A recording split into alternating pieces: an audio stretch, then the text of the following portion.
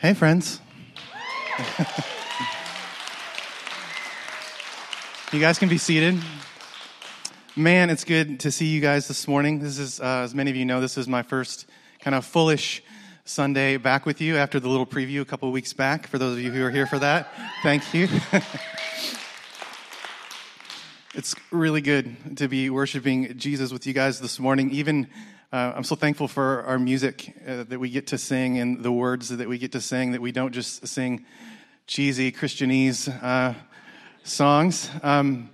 Man, the words sound different in this season for me, and just really grateful for our talented musicians and the ways we get to worship in such an authentic way. I'm also thankful to be spending some time with you guys today reflecting on these two biblical realities that are kind of our theme, the realities of God's strength and our weakness. But these aren't independent from one another, are they? They're not really two different biblical realities. They're connected. God's strength often shows up most clearly to us when we're brought low by the circumstances of life in a fallen world, when we're shown our weakness in really tangible ways. Anyone in here know from experience a little bit about that? I know lots of your stories. I know that many of you know what I'm talking about. And as we continue our reflection on this theme this morning, we're going to hear a couple testimonies from those within our church who do know this truth of God's strength and our weakness in a really firsthand way. And one of those people is me. And so I'll be sharing our first testimony this morning, and then we'll have one more after that. And what I'm going to do is I'm going to try and share a little of how I've seen God's strength show up in my weakness in this recent season. So, as the legend goes, on March 20th, I was in the middle of a counseling session with a couple who was here in the first service. It was really good to see them. I hadn't seen them since all this had happened. But I was in the middle of a counseling session in my office at the church offices there in Linwood, and I started feeling kind of sick, just something weird. And so I excused myself. I said, I'm just going to run to the restroom. Just excuse me for a minute. I thought I'd be going in there to just splash some water on my face, and then I'd be right back and be fine. As soon as I got to the bathroom, I kind of hurried my pace as much as I could to get to a stall where I then threw up a few times, and then afterwards ended up just flat on the floor of the bathroom in a stall, not really able to move, not really having a plan. I didn't really know what was going to happen next. I just knew I couldn't really go anywhere from where I was. And so eventually, the gentleman of the couple that I was counseling found Pastor Kyle, and it was a Wednesday night, and so students was going on. So we found Pastor Kyle, and together they went looking for me, found me in the bathroom, face down on the floor there. And they said, "Are you okay?" And I said, "No." And so they got me up, and they helped me get out to the car, and they got me home. And then, like a minute after Stephanie saw me, she said, "You're really making me nervous. I feel like maybe we should call 911." And I said, "I think you should." And so I think I don't really remember a lot in that 15, 20, 30 minutes between then and when the ambulance came. I remember them pulling a stretcher into our bedroom and kind of peeling me off the bed and getting me on that. I remember thinking, man, I hope our three boys aren't seeing me being wheeled out of the house on this stretcher. And then I don't remember a lot for like the next week and a half. So what I'm going to tell you is partially reconstructed, and part of it in the later part is from my own memories. But what we found out when I got to the hospital was that for about 2 hours from the time that it started in my office during that counseling session to the time they got me home, and then to the ambulance, and then to the first hospital, about 2 hours, I'd been having the heart attack that whole time. And among many other things, what was beginning to happen during that time was, in my weakness, God was showing me and all of us his strength. Because at that point, the doctors and nurses were saying that it was amazing that I'd even been alive to that point through this 2+ hour massive heart attack. Now, God certainly didn't have to do this. He didn't have to keep me alive through any of it. I hadn't earned more time. I hadn't earned another chance. I didn't deserve that any more than anyone else would have in that situation. But he chose to show his character to me and through me in all of it. In my weakness, God was showcasing his strength. Over the next 7 days, I coded 3 times, which means my breathing stopped and my heart stopped, and I had to be literally shocked back to life. And that left me wrestling with, there's an obvious answer to the question, but it left me wrestling with this idea as I got better, like, would God still have been good? Would he still have been just if he didn't bring me back from any of these 3 times that my heart stopped? And the answer is, of course he would. But in his grace and in his providence and in his sovereignty and in his loving kindness, he chose to show me and the world his strength in my weakness by sustaining my life when by all appearances from the outside looking in, I should have died each of those 3 times. And after coding that 3rd time and being brought back, I continued to struggle to breathe on my own. My lungs weren't responding, and we were faced with very few options. I don't remember hearing this, but Stephanie and my parents would remember hearing it firsthand, and probably Pastor Kyle as well. One of the options was making me comfortable, which we know what that means, right? And that didn't sound very appealing to them, and so a decision was made to put me on a really risky but potentially life-saving life support system. In these days, what I do know is that I was the weakest that I'd ever been in my life. I was in lots of pain from all the tubes that had been placed inside and outside of my body for this life support system. Several of the drugs that they gave me made me nauseous, causing me to throw up pretty regularly and making me feel all the weaker still because of that. And some of the other drugs caused some pretty terrifying hallucinations and delirium. And in the midst of all that were the nights. And those of you who have been in a hospital for any length of time, have gone through a serious illness or disease, maybe you know what I'm talking about when I say the nights became increasingly the loneliest times I'd ever experienced in my life. I'm not afraid of the dark. I like getting away. I'm an introvert by nature, and so I would like getting away for a few days and getting some silence. And it's hard for someone who loves people, but it's also an introvert. And so I like all that silence and being alone. But not anymore. This was really different than anything I'd ever experienced. It seemed almost impossible to sleep. It seemed equally impossible to pray or read the scriptures that I love. And while parts of all of that were related to physical specific things and medicines, this was also a time of prolonged spiritual and emotional attack as well. And I wasn't mad at God. I knew better than that. But I felt far from him. I often felt alone in the pain and the fear of all that was happening to me. It was all-consuming, a reality that I've learned is pretty typical for those going through serious sickness and disease. Honestly, this was the most discouraging time of my life, and I can still have days where it's pretty discouraging. But in the hospital, with each physical setback, and there were many, the spiritual and emotional attacks would come. The fear and anxiety would come as well. And all that, in all of it, I never really knew, minute to minute, day by day, what would happen next. There were times where I didn't know, am I going to be here in an hour? Am I going to be here tomorrow morning? When Steph comes in the morning, will I still be alive?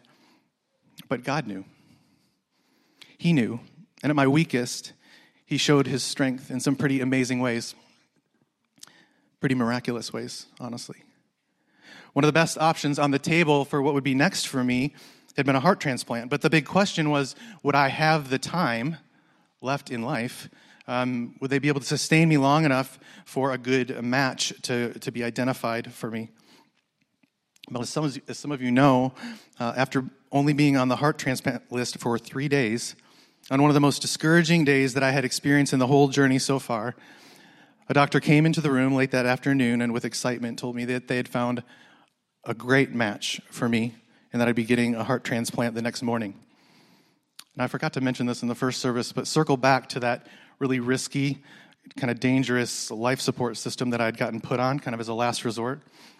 Well, it turns out that when you're on that thing, it's called ECMO, if you wanted to look that up on Google, ECMO is the acronym for that. By being on that, I was also placed in the top category for the transplant list because it's so risky, and so they make that kind of a priority one, and so God was even at work in putting me on this really invasive and risky life support system. And in all of that, what I see looking back on it is that when I was at my weakest, God was showing his strength. Now, for the rest of my life, I think I'll be trying to learn all that God would have me learn from this season of trials. But already, I could go on and on about the ways his strength has shown up in my weakness.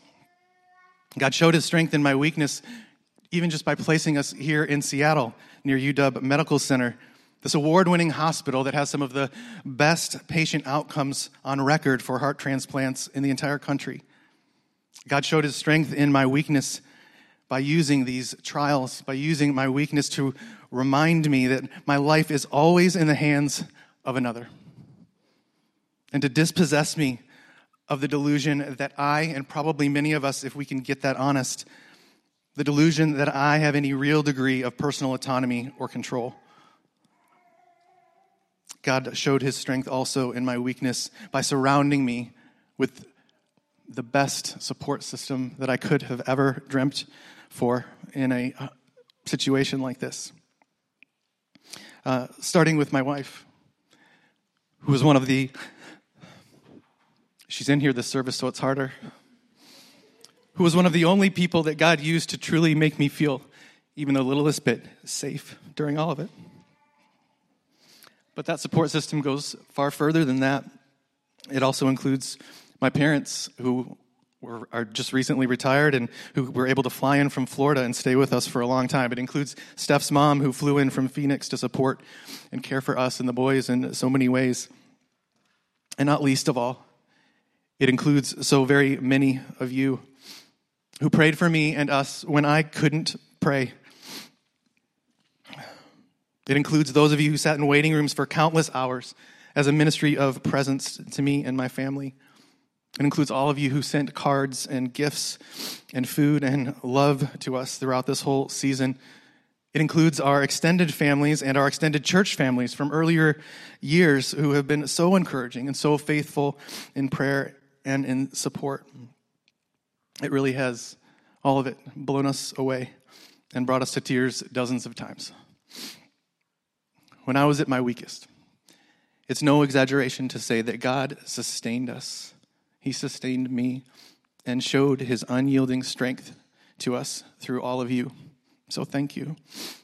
Okay, I could go on, but I'm way over time. So I'm just going to ask that you guys will pray with me, and then we'll get going further.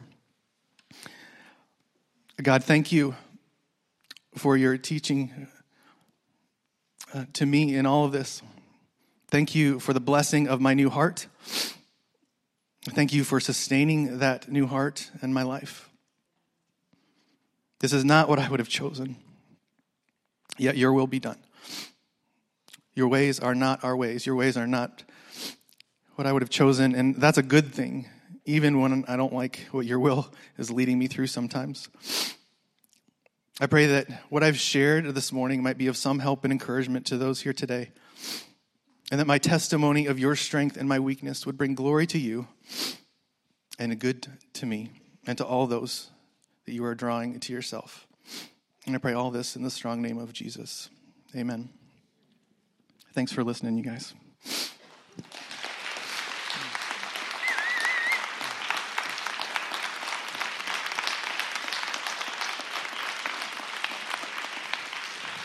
Thank you, guys. Love you too. Thank you. All right. We've got one more.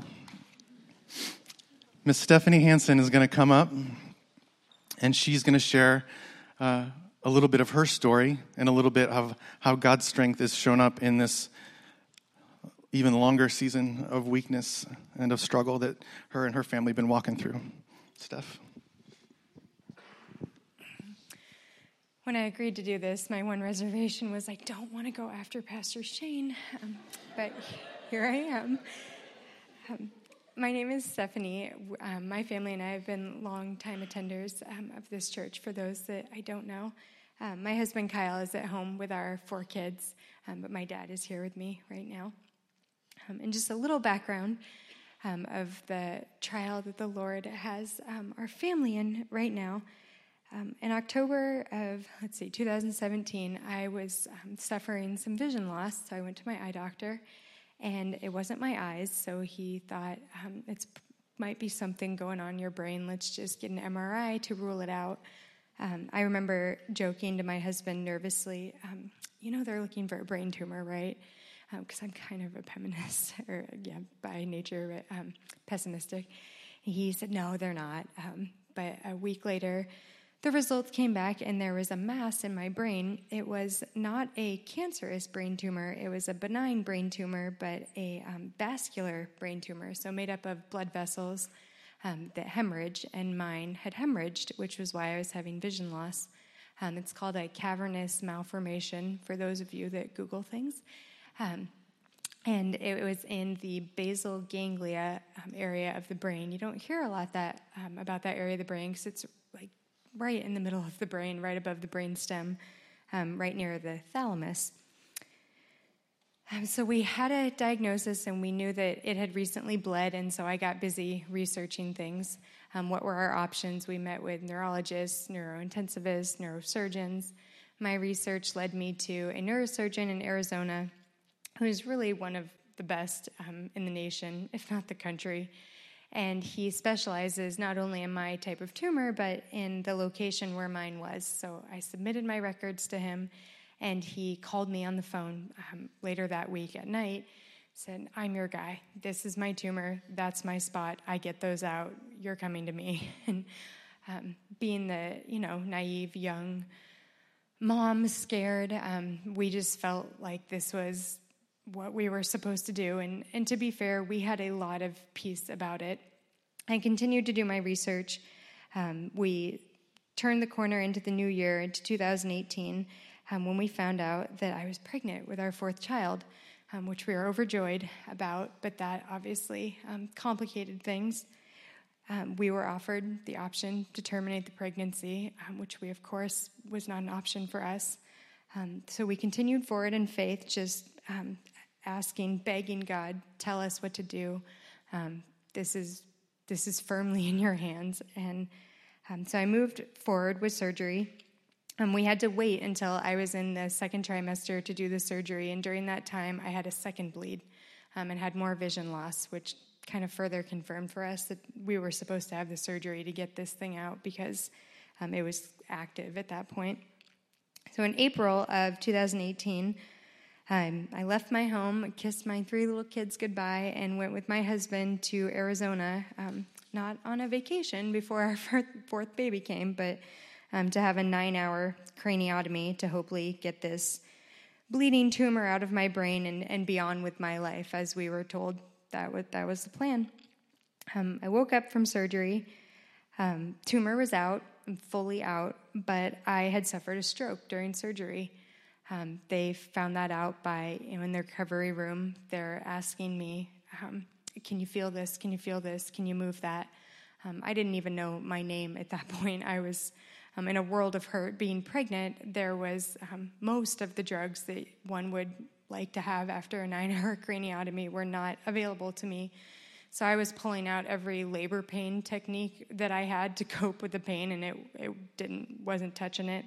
I actually remember, and I didn't share this at the first service, but I remember being in that room, hadn't even opened my eyes yet, and thinking I was at heaven. I was about to be in heaven. Like this was it. It was over. I was there, and I was really happy about that. And I was really disappointed when I woke up, and that's not where I was at all. But I was really happy to see my husband, who was dutifully by my side.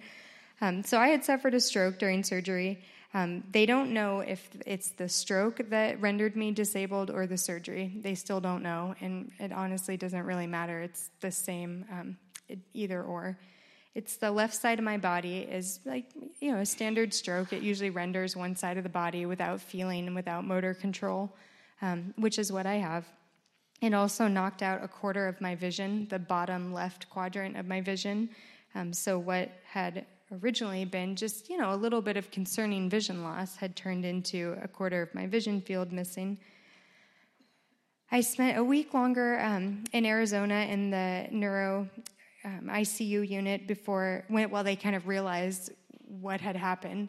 And then they transferred me to a inpatient neuro rehab facility here in Washington, where, when Shane was talking about the loneliness of the nights, I spent a month there, away from my husband, away from my kids, doing intense physical therapy every day.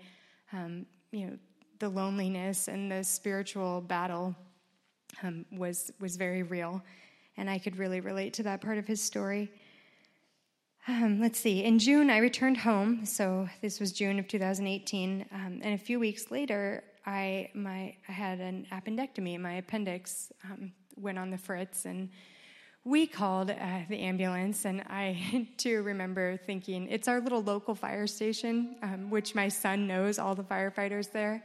And I remember thinking, please don't wake up, please don't wake up. I'd just been gone for a month. My kids did not understand what had happened. My daughter was having night terrors. My littlest one was just over 1, and he was not really sure what was going on. But the older kids kind of understood something went really wrong. Mom is really not in good shape. We had a full-time nanny at that point, so I was home but not doing anything with the kids. And then they woke up again one morning, and Mom was gone again. And so I had another surgery, which seemed much less intense comparatively to have my appendix out. Returned home and pursued physical therapy for the next 3 or 4 months at that point, at which point my kids woke up again one morning and I was gone again because I was having our baby, which went great, and she is here and healthy and just the cutest little thing. And then I returned home again. And we settled into a family of 4, and springtime last year, I was able to finally get enough health in me that I was able to do more physical therapy and brain therapy outside of the house, which kind of brings us up to where we are now. We no longer have the nanny, so I'm at home with the kids full time. I have recovered some, as you've probably seen. I'm up and can walk some. I have some use of my arm. I have minimal feeling in the left side of my body. I still am missing a quarter of my vision field down over here. I can drive. I have my license. I don't drive much because I think it makes everyone nervous, but I am. And think about if I got pulled over, that's a bad time when I'm getting out of the car with my cane and all the kids. It's just, so I only drive around town just for everyone's peace of mind. But I have a scooter that I take out in public that my kids love to fight over who gets to ride on the scooter with Mom, and so we've made some adaptations, but functionally I am disabled. I have an acquired brain injury. I have brain damage. Sometimes you'll hear me just say, I had a stroke. It depends on who I'm talking to of how deep I go into it. So, and the last thing, probably, I can't forget this, the part that you can't see is that what my brain has done in response to not having feeling on the left side of my body is it has created pain, which is a normal thing that the brain does. You hear about it more in veterans or others who have lost limbs and they have phantom limb pain. I have that. I have my limbs, but my brain can't feel them, so it's created pain. A burning, ripping, stinging, piercing, stabbing, freezing, you name it. On the left side of my body, it rotates around. It's the worst when it's in my arm, and for some reason the doctors can't articulate it's in my arm every 3rd day, which is tomorrow, for those of you that want to pray for that. Today it's my face. The face doesn't bother me nearly as much. And that is, if I had to pick one thing that I would just plead the Lord would take away, it would be the pain, because it's in my head. There's nothing wrong with my limbs. It's in my nervous system. It's in my brain. It's in the thalamus that was damaged during the surgery. So in this trial, my weakness has been shown through my doubt, fear, anger, and at times despair.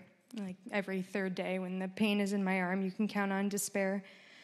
God's strength has been shown through his sovereignty, his faithfulness, his provision, and his grace.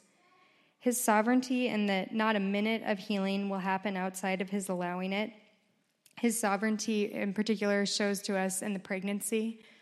We chose not to terminate the pregnancy, and we found out in hindsight that when the mother is pregnant and there is damage to one of her organs, the baby sends their stem cells to that damaged part of the mother's body because God loves life and wants the mom's life to be preserved. And so we now know that during all that time that I was healing, that little Ruthie was sending her stem cells to my brain to aid in the healing. We also found out that one of the hormones in your body, oxytocin, is the hormone that is most responsible for neuroplasticity, which is the brain's ability to heal itself and learn new things. And breastfeeding moms know that what produces oxytocin in spades is breastfeeding. And so I have an advantage in that every day I get a dose of oxytocin in my body from breastfeeding our daughter that my brain uses for neuroplasticity to further extend healing. So what could have been looked at as just really unfortunate providence turns out to be a big display of God's sovereignty in this story. Another way that God has shown his faithfulness is just in his strength is in his faithfulness. To me, specifically in the times of darkness, I know, love, and trust God. And I still crumbled like a house of cards when this happened, when I was left alone in that neuro rehab unit up in Everett, away from my kids. My daughter's having night terrors. My 1-year-old is not developing. He has speech delay now. And my oldest kid is sending me videos from the nanny, just like wondering when I'll be home and when can we draw again. And my husband is going to work full-time and then going home and cleaning up the house, relieving the nanny, and then driving up to Everett and spending 2 hours with me while I sob, and then going home and going to sleep. God was very faithful to me in those times when I had some really hard and loud questions for him. Even when my circumstances challenged my perspective of him, his character never changed because he is faithful. I read my Bible before and I read it now, and he is still the same God. He is good and he is in control. Not either of those, but both. And once I was able to submit to that, I was able to start to find contentment in this trial that he has for us.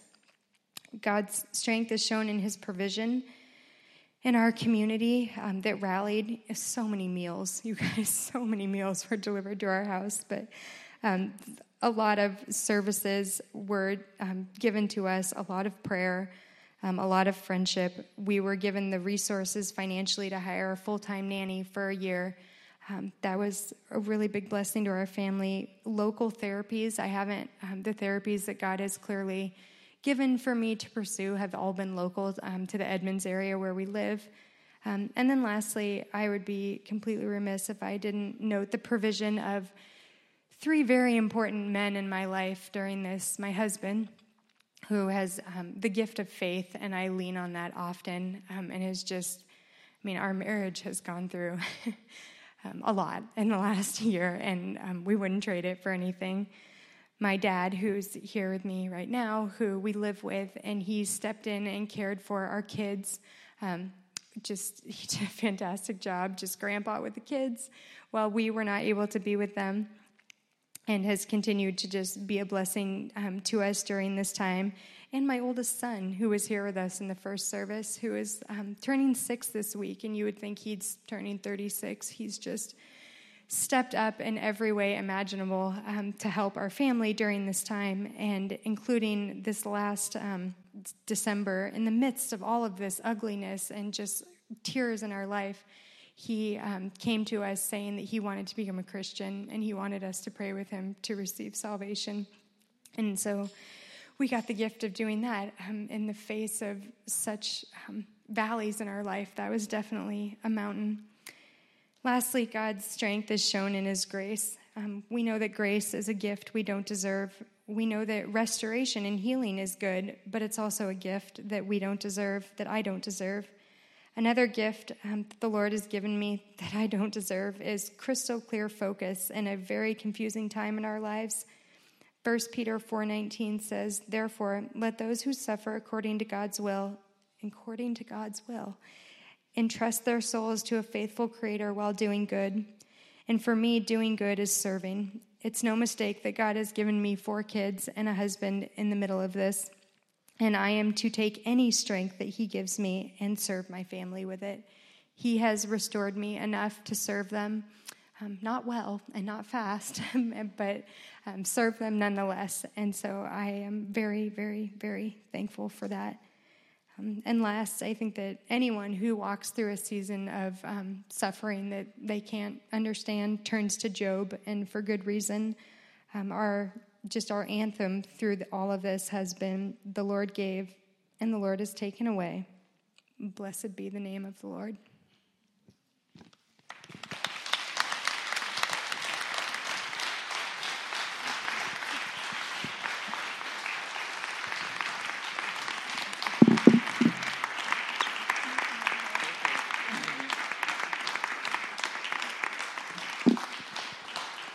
Steph, you said you didn't want to follow me. I don't want to follow that. I'm glad I went first now. Thank you for sharing all that. You made me cry both services. Yeah. Well, as we close out the testimony portion of our time this morning, let me pray for us one more time. Lord God, your disciple, the Apostle Paul, he pleaded with you time and time again, the scripture that we read at the beginning of the service, to remove the suffering or sickness or weakness or sin struggle that he was facing. And I imagine that what you would want to say to Stephanie, to me, to any of us who experience such trials of suffering, such experiences of our own weakness, you'd probably want to say the same thing to us that you said to Paul, that your grace upon us is sufficient and that your power is made perfect in our weakness. So as we think about doing hard things, the hard things you've asked us to do in your word, things like those that we've been talking about in our series, things we all, if we're honest, I think feel ill-equipped to accomplish, remind us gently that we're not in control of any of it anyway. And remind us of your love for us even in the midst of our weakness and trials, so that we might more fully believe and live out the reality that we've been talking about this morning, that your grace truly is sufficient for us and that your power really is made perfect in our weakness. And yet equally so, I pray for myself and for Stephanie and for all those within the Sound City family who suffer in various ways, who experience weakness in various ways, that you would bring about true and lasting healing and recovery to our hearts, to our bodies, to our spirit, and to our minds. And we pray all of these things through your divine Son and by your divine Holy Spirit. Amen.